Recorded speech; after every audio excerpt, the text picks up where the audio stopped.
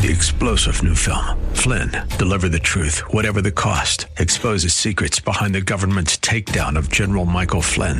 Flynn knew what the intel world had been up to. He ordered the first audit of the use of contractors. This set off alarm bells. He told the truth. He was the most dangerous person for Donald Trump to hire. They had to get rid of Flynn. Flynn, deliver the truth, whatever the cost. Available now. Watch it today. Go to salemnow.com. salemnow.com.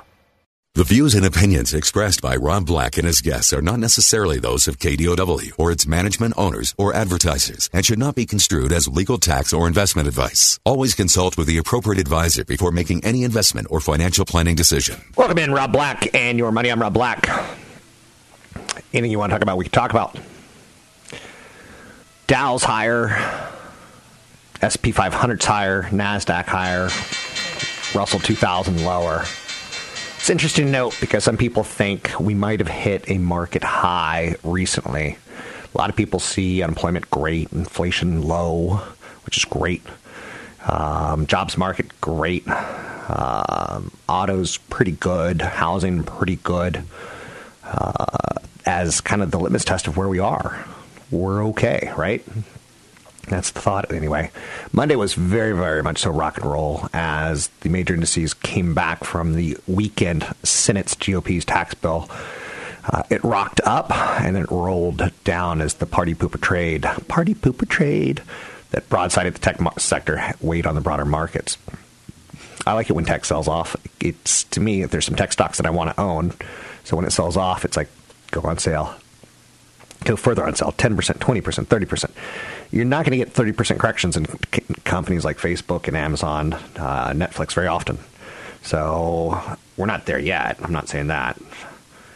Robert Mueller's Russia investigation has cost taxpayers at least $3.2 million so far. That's breaking news. The Ascena Retail Group, Toll Brothers, they're both trading down sharply today following the disappointing earnings reports. HD Supply Holdings, which is kind of the professional side of Home Depot, is up 6.4% after a positive earnings report. Bank of America's jumping 1% on announcement of a $5 billion share repurchase. MasterCard traded higher after it raised its dividend 14% and announced a new $4 billion share repurchase. I like MasterCard. I like the financials. I like Visa. But I do like the banks still. And even companies like insurance companies, when they take your money and they say, we're going to insure your life, they tend to put your money into investment products that have yields. And the higher the yield in the financial markets, the 10-year treasury and situations like that, the spreads, the more money that they're able to make and be profitable. Trade deficit widened $48.7 billion. From a recently downwardly revised $44.9 billion in September. The widening deficit was a result of exports being down less than expected. The services index for November came in with a pretty good reading. So this is all, I'm not going to say background stuff, but it's all pretty interesting. So quick question for me that came in via email was, do you really need to own a hotel rewards card? And I say, why not? A lot of times you get a free stay out of it, and that's typically a hotel room, kind of like a investment size dollar figure. So the best ones out there right now, the Starwood Preferred Guest Program is number one. World of Hyatt, Hilton Honors, and the Le Club Accords Hotel rounded out the top five. Starwood won, ultimately, the best loyalty rewards program because of its high percentage of luxury properties, rewarding elite status program, and the vast geographic spread. I have a Starwood Preferred Guest, and I'm looking to get a Hilton Honors card next year when they introduce a new one in early January or February, it's expected. So, and there'll be some pretty big points tied towards it. So I'm all about, when you book on a hotel, to use a hotel card. When you book a flight, use a airline card, or you can use a travel card, which kind of blends both of those with typically about 3% back. But the hotel cards and the flight cards tend to give you higher percentages for your bang for your buck. So all about using hotel rewards cards. Gas prices are starting to slip. Now, that's considered good news and bad news, because to you and me, when gas prices slip, we spend less at the pump if you're driving. But the bigger picture idea is that gasoline prices drop when oil prices drop. Oil prices drop when world demand drops. World demand drops when economic activity slows. So gasoline prices in the United States are falling slowly, typically after Thanksgiving, pretty normal. Drivers should enjoy the current falling prices because they won't be there for long. The national gallon of gasoline cost comes in at $2.46. Oh, I wish. California's taxes. Oh, I wish. Demand for gasoline dropped after Thanksgiving as families returned to their homes, ending a yearly road trip season, kicking off the season of lower demand for fuel. All good stuff, in my opinion. Some other stories of note out there. Starbucks is opening a Mega Starbucks. Mega Shark versus Mega Squid. Mega Starbucks. They're opening a Mega Starbucks in... Dun, dun, dun. Don't you always hate stories when you're... One thing I hate about Yahoo is you see things that you can't unsee at times in some of their stories. And it's just upsetting, like 15-point buck. And like, that's weird. Or you'll see like a giant mosquito and you're like, ooh, I don't like the giant stuff. I know, right? So Starbucks is opening a 30,000 square foot coffee palace in Shanghai. Now, again, Shanghai, China, oversized, big, huge city, billions of people in the country. So you see the play that Starbucks is trying to go after. So focusing as a company in recent years on improving its digital ordering system, Starbucks is now doubling down on physical coffee shops, particularly in China, where it already has 3,000 stores, is adding more locations at a faster pace than any other country. It's also looking to make ordering coffee an experience, creating shops where people will linger instead of just stopping for a cup of joe, damn fine cup of coffee. So there's some fancy roastery stores. Coffee can cost as much as $10 in a fancy coffee store. The company's experimenting. Customers can watch workers roast green coffee beans as they're roasted and send them through what's called symphony pipes into silos where hundreds of baristas will turn them into fresh brewed coffee. That's kind of an experience, right? I don't know. Is roasting coffee fun to watch? Just please tell me it doesn't turn into a sport. So people hanging out at the China Starbucks can point their smartphones around the room and get an augmented reality tour of the place as part of a partnership with Alibaba. And you'd probably want to brag about that on social media, saying, look what I could see that you can't see on your smartphone.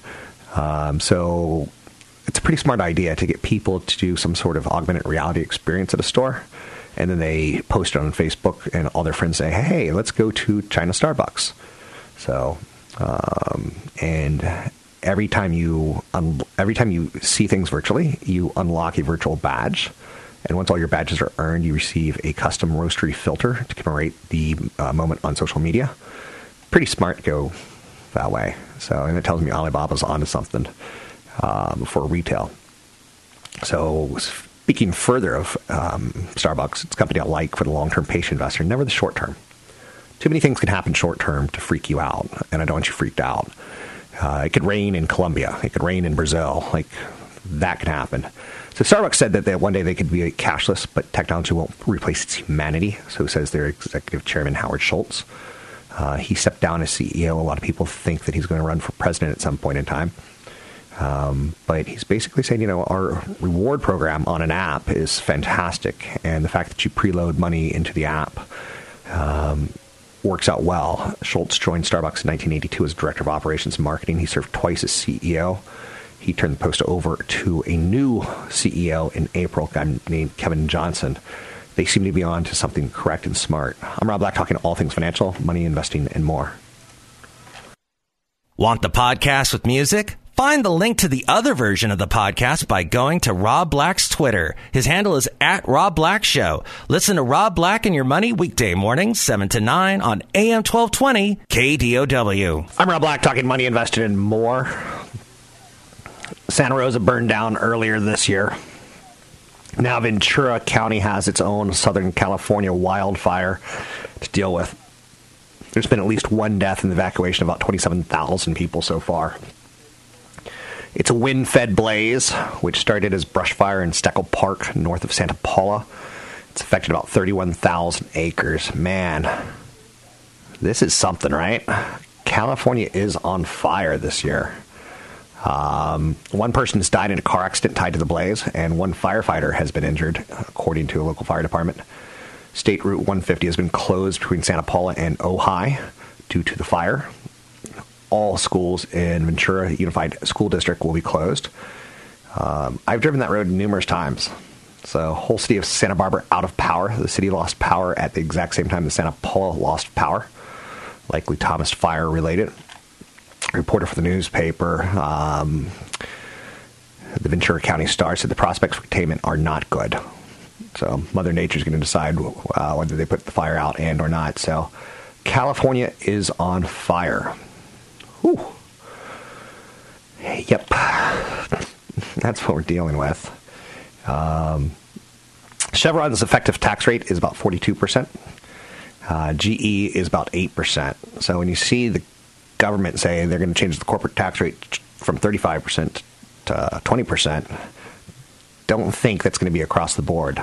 Some of the highest tax companies in the United States: CVS Healthcare at 38.9%, Monster Beverage at 37.8% taxes, Cisco, which is a trucking company, delivers food, 36.9%. Some of the least taxed companies, surprisingly, and Coca-Cola at 23%, Mondelez, so 13.8%, and Molson Coors at 12.8%. So that's going on. Shares of Snap are turning higher today, and maybe it's put in a bottom when you get an analyst making this type of call. Barclays says that Snap has hit a turning point. And they've upped it to overweight from equal weight. They've raised their price target to $18 a share from $11 a share. That implies a 32.7% upside. That's a pretty good upside. We've been on the sidelines since the IPO, they say, but feel now's a good time to start accumulating shares. Snap may start hitting or exceeding consensus revenue expectations and accelerating growth in 2018, now that pricing transitions are in their later stages. Snap could benefit from a narrative change away from 2017's Facebook is killing Snap to these companies can coexist, a lot like Priceline and Expedia.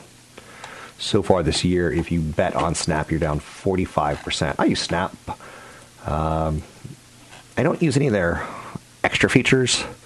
I'm not a big My Story guy or reading the advertisers, but like, for instance, if you like the Golden State Warriors, you can go there and you can see like the Golden State Warriors warming up, and you're like, oh.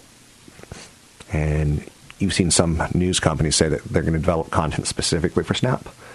So if the millennials and younger who use Snap as the biggest users, they're not watching TV, TV needs to come to them. And this is a good way of doing it. So, in my opinion, consult a broker advisor for taking action on any stocks mentioned on the show. I think it's always important for me to throw that out there. Bank stocks have had a big move this year. Wall Street's banking on the financial shares, moving higher. Banks and other financial firms have been in rally mode, which is awesome. I've been saying it for about 2.5 years, maybe a year and a half too early. But the Financial Select Sector Spider Fund has rallied about 7% in the past 5 days, as some people believe that tech stocks are being sold, and they're rotating over to financial stocks. People sometimes will keep money in the market, and that's the idea. Financial companies have been hobbled by stringent regulations and low interest rates, which creates a drag on profits. In the years since 2008, the big financial crisis. But a lot of these shackles are now being removed by the Trump administration as far as strict regulation. So the tax cut bill Republicans are pushing to get passed this year would benefit banks' bottom line, as well as, gradual interest rates have been rising in the last year and a half by the Federal Reserve and expected next year to rise, have done very well. Wall Street research firm Cifra last week upgraded its outlook on financials. Lindsay Bell, an investment strategist at the firm, says banks should benefit from a slow improvement in loan growth, as well as more interest rate increases under incoming Fed Chairman Jerome Powell.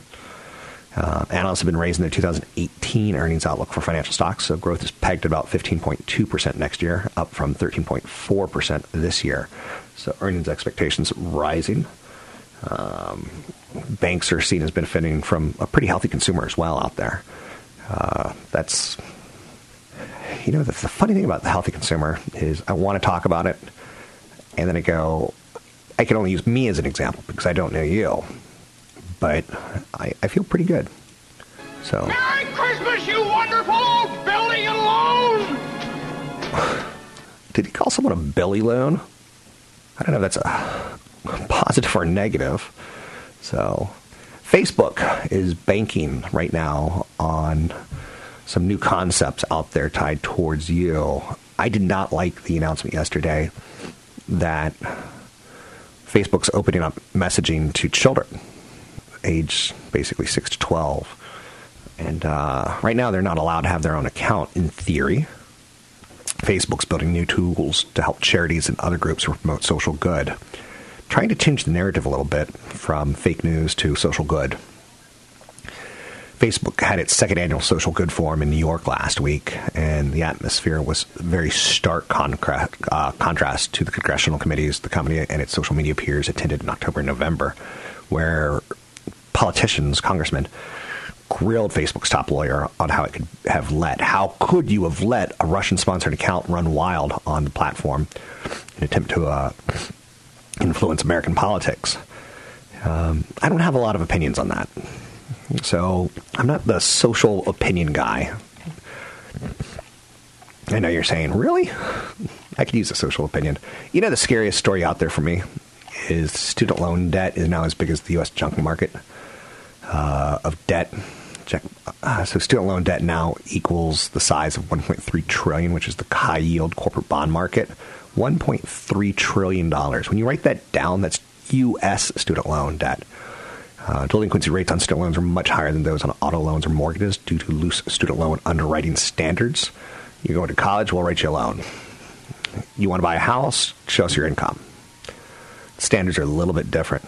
So this is a big scrutiny that we should have going forward. Our student loan debt in America, it is a big, big problem. I'm Rob Black, talking money, investing, and more. Find me online at Rob Black Show, Twitter, Rob Black Show, YouTube, Rob Black Show. Catch Rob Black and Rob Black and Your Money live on the Bay Area airwaves, weekday mornings from 7 to 9 on AM 1220 KDOW and streaming live on the KDOW radio app or KDOW.biz. And don't forget the weeknight replay at 7. I'm Rob Black. Joining me now, Patrick O'Hare with Briefing.com. How are you, Mr. O'Hare? Hi, Rob. I'm doing well. Thank you. We're cruising towards the end of the year. What do you expect for the last couple of months? Are we going to get a Santa Claus rally or no? Well, I think, yes, the market is kind of shaping up here to probably have a decent end to the year. I read something yesterday, really, where December has never been the worst month on record in a given year, and I guess the worst month so far in 2017 was March, when we were down, I think, 0.04%.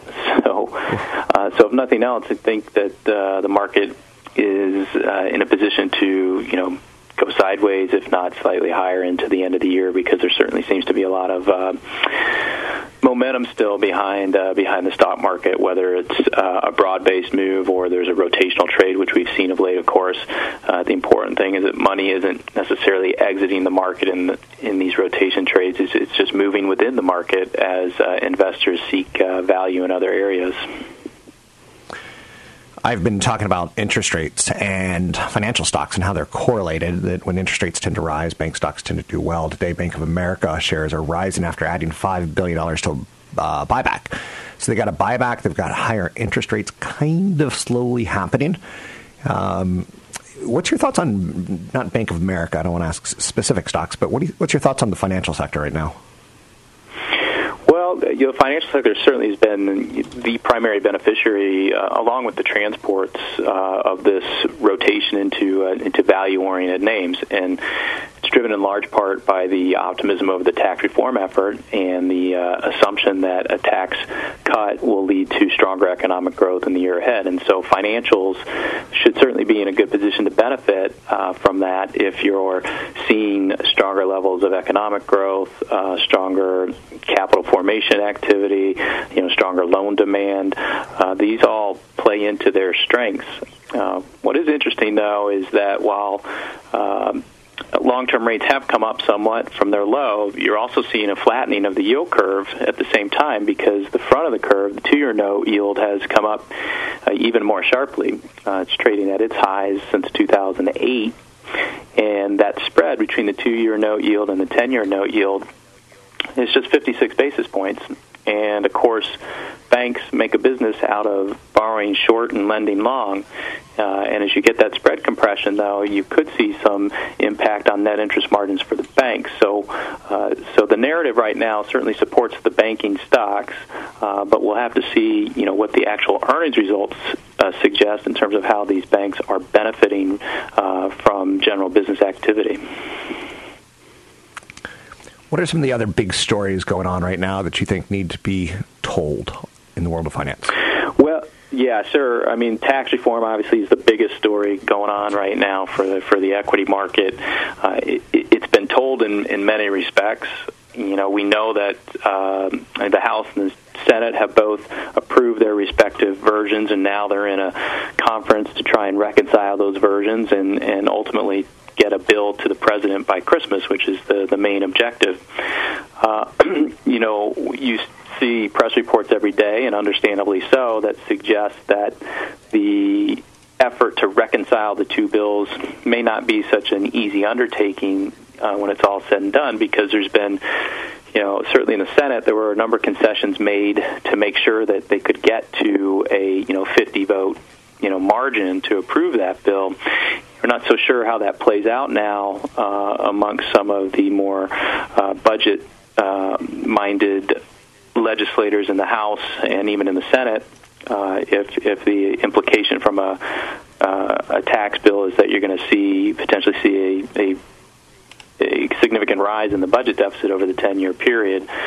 So it could get a little bit dicey, but I think that the GOP does understand that if nothing else, if they need to get some type of feather in their cap as they head into the midterm elections in 2018, they might be more open-minded to a compromise than they were certainly around the effort to repeal the Affordable Care Act. Good stuff. Speaking of that tax plan that probably should happen, is that priced in the stock market at this point in time if you were a guessing man, not a betting man, but a guessing man? I'd say no, and here's the reason why.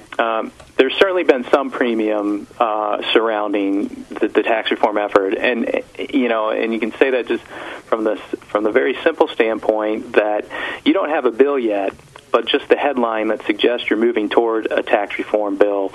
You've seen the stock market react quite strongly in the last couple weeks to those headlines. But why I say that I don't think it's fully in here yet is that the understanding is if you were to get tax reform and a cut in the corporate tax rate to 20%, we're seeing estimates out there that S&P 500 earnings growth could be, roughly 8 to 12% higher than it is currently projected to be.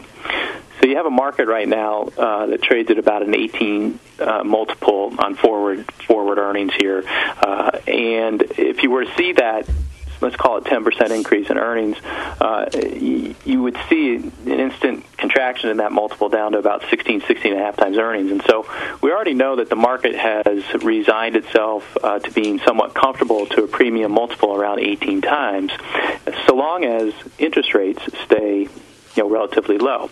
Well, interest rates are still relatively low, and if you were to see the increase in the earnings estimates for 2018 match those high expectations, the market, if it were to then go back to an 18 multiple, would be trading in the neighborhood of around 2,900. So we think that there will be grounds for justification for this market to rationalize further upside based on the tax plan if that ultimately comes to fruition.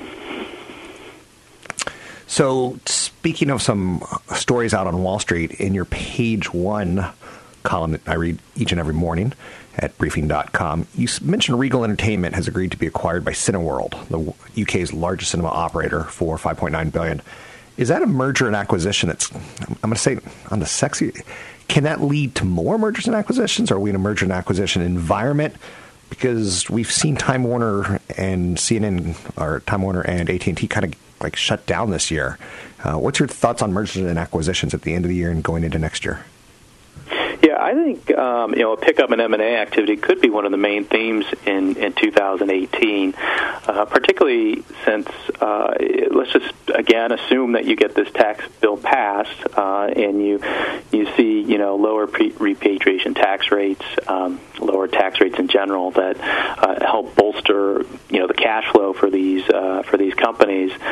We are in a business environment right now where operating efficiency is at a premium, and so is the ability to continue to attract customers with relatively low prices.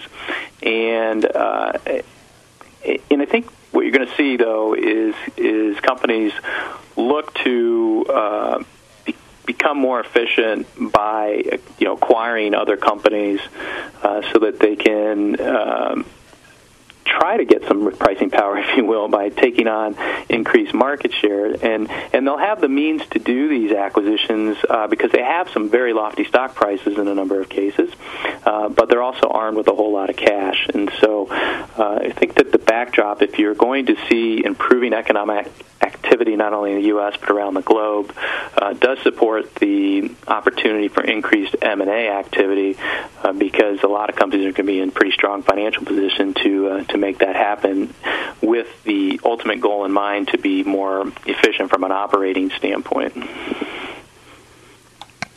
All good stuff. Heading into 2018, one of the stories that is, I think, the story behind the stock market, I try to boil it down simply, is the jobs report. Every first Friday of the month, it's something I tune into Briefing.com to see what the numbers look like. I look for wages and a couple other things, but I really look for the jobs, unemployment. Is it as good as it gets there at this point in time? Well, I don't think it necessarily is. You might be probably close to it. You certainly, below the bounds of full employment that the Fed, has projected. But there's still some slack out there in the labor market, and you're starting to hear more and more, though, about companies having difficulty finding, filling skilled positions there, which that could ultimately lead to higher wage inflation, which is really the key component right now that the market is missing. It understands that non-farm payroll growth has been very solid for a long time now, that the unemployment rate is low, but now it's waiting for that pickup in inflation on the wage side, because that's going to create a whole new scenario if you were to see wage-based inflation flow through to then higher, general inflation, because that invites the Federal Reserve into the mix, and this notion that you've been able to support a premium multiple on low interest rates starts to come into question if you see interest rates move up based on concerns about inflation and the Fed's efforts to keep inflation in check. Thanks very much. It's Patrick O'Hare with Briefing.com. I start my day every day when I look at Wall Street, which is pretty much so every day, by going to Briefing.com. I've been working with them for 15-plus years. I've been using their service long before I got him as a guest.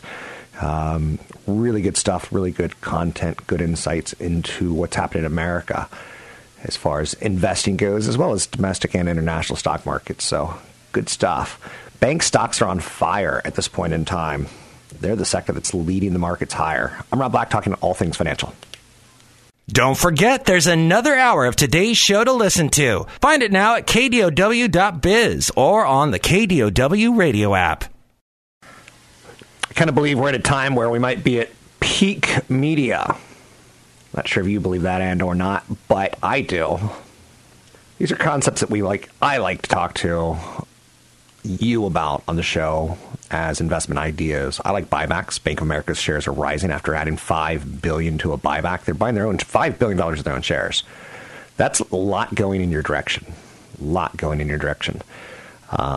Upstream, so to speak, as far as investors go. I do like Bank of America. So do consult a broker advisor for taking action on any stocks mentioned on the show. But Bank of America shares have risen 31% this year. So based on the slowly creeping higher interest rates. Still some room to grow, but I'll let you decide what's appropriate and or not appropriate for you. Speaking of appropriate, the tax bill cometh. CFP Chad Burton, let's talk to him. He does a show from 6 a.m. to 7 a.m. here Tuesdays and Wednesdays, and a best of on Fridays from 6 a.m. to 7 a.m. here on AM 1220 KDOW. He also has a podcast. You can find out more about that at newfocusfinancial.com. But here he is talking the financial plan and tax plan. Right now, people can take $75,900 plus there's itemized deductions, and that money is going to be taxed at a 15% or less bracket. Under the House bill, that the 10% bracket goes away, the 15% bracket goes away, and now there's this expanded 12% bracket, anywhere from $0 to almost $90,000. So a little bit of a gain in that lower income. It's a huge gain for people in retirement that are drawing from their IRAs. If and when the package is passed, I'll do a whole show on some of the changes that you'll make. Now, the House bill does simplify the tax brackets. There's only 4. There's a 12, a 25, a 35, and a 39.6% bracket. And if you look at what would be considered upper income in California, it's not a tax break in any way, shape, or form. Don't let anybody tell you that it is. The only way it would be is if you're kind of this passive real estate investor corporation that might qualify for some sort of a pass-through entity, which most wouldn't. If you're a high-income earner in California, you're going to pay more in taxes, plain and simple. The only caveat would be is if you've been getting killed with AMT taxes, maybe it's a bit of a wash for you. I don't know. It's really difficult to say. But when you keep hearing these, it's a big tax break for the wealthy, that's not the case. And I cannot stand this tax package in any way, shape, or form, but that's not the case. The Senate bill is far from simplification. It just kind of changes the tax bracket. It lowers the rate on about $2,000 of income and about 3% for the 15% bracket. It's really there's no simplification of it at all. Now let's look at some of the other main differences of these two packages, because the House the House version of the bill wanted to cap the interest deduction on mortgages to $500,000. The Senate bill does not. The House package wants to cut corporate taxes to 20% immediately. The Senate bill does not. They don't want to do anything until 2019. Both bills, though, drops most state and local tax deductions off of your return for itemizing your deductions. And that's difficult for any states that have high state income taxes like California and Oregon. Okay, the House bill does have, like I said, fewer individual tax brackets. The Senate bill does not. Both versions increase the child tax credit. The pass-through rate for the House is lower that's, like I said, kind of pass-through entities. Look, if you have an S-Corp and it meets certain criteria, some of that income that you take currently as your distributions will be taxed at a lower rate, but you won't be able to take as much as a distribution. You might have to take more as wage and less as a distribution. The Senate bill doesn't have any of that. Now, this is a big one, which it just blows my mind why anybody would do this. The House bill takes away medical deductions. So think about that. Think about yourself if you're in your 70s, 80s, 90s, and you need help in the home. We've got one client who is 91 years old. She has $10,000 a month in in-home healthcare costs. She saved well. Her and her husband both did. And she's able to basically offset IRA income, $10,000 a month, because of the medical expenses. She'll pay more in taxes. She will pay more in taxes as a result of the House plan. The Senate plan, luckily, does not get rid of the medical expense deduction. So hopefully that stays, because retired people are already getting hurt. They're already getting hurt by low interest rates. So to take away any deductions for retired people, it's just ridiculous, especially on the medical side. There's permanent changes in expensing rules for the House, but not the Senate. Both bills raise the standard deduction. The idea is that, kind of itemizing should be a thing of the past, and we should get more of a simplified tax bracket. So I get the idea of eventually doing that if it's part of a well thought out package. The House bill repeals the state taxes. The Senate does not. The House bill repeals AMT tax. The Senate bill does not. The House bill repeals the healthcare mandate. The Senate bill does not. Under the House plan, tax cuts are permanent, while the Senate plan is not. So there's a lot of work to do here. 3-star General Michael J. Flynn, head of the Pentagon Intelligence Agency, knew all the government's dirty secrets. He was one of the most respected generals in the military. Flynn knew what the intel world had been up to. He understood its funding. He ordered the first audit of the use of contractors. This set off alarm bells. The explosive new documentary, Flynn, Deliver the Truth, Whatever the Cost, uncovers the facts behind this scandal. Flynn told the truth. He was the most dangerous person for Donald Trump to hire. I find out the worst enemy that I'm going to face in my life is right here in America. They took my assessment and they wanted me to change it. And I was like, I'm not changing it. They had to get rid of Flynn. With in-depth interviews, archival footage, and never-before-seen personal records of the man behind the headlines. I just felt like I was drowning. Flynn, Deliver the Truth, Whatever the Cost. Available now. Watch it today. Go to salemnow.com. salemnow.com.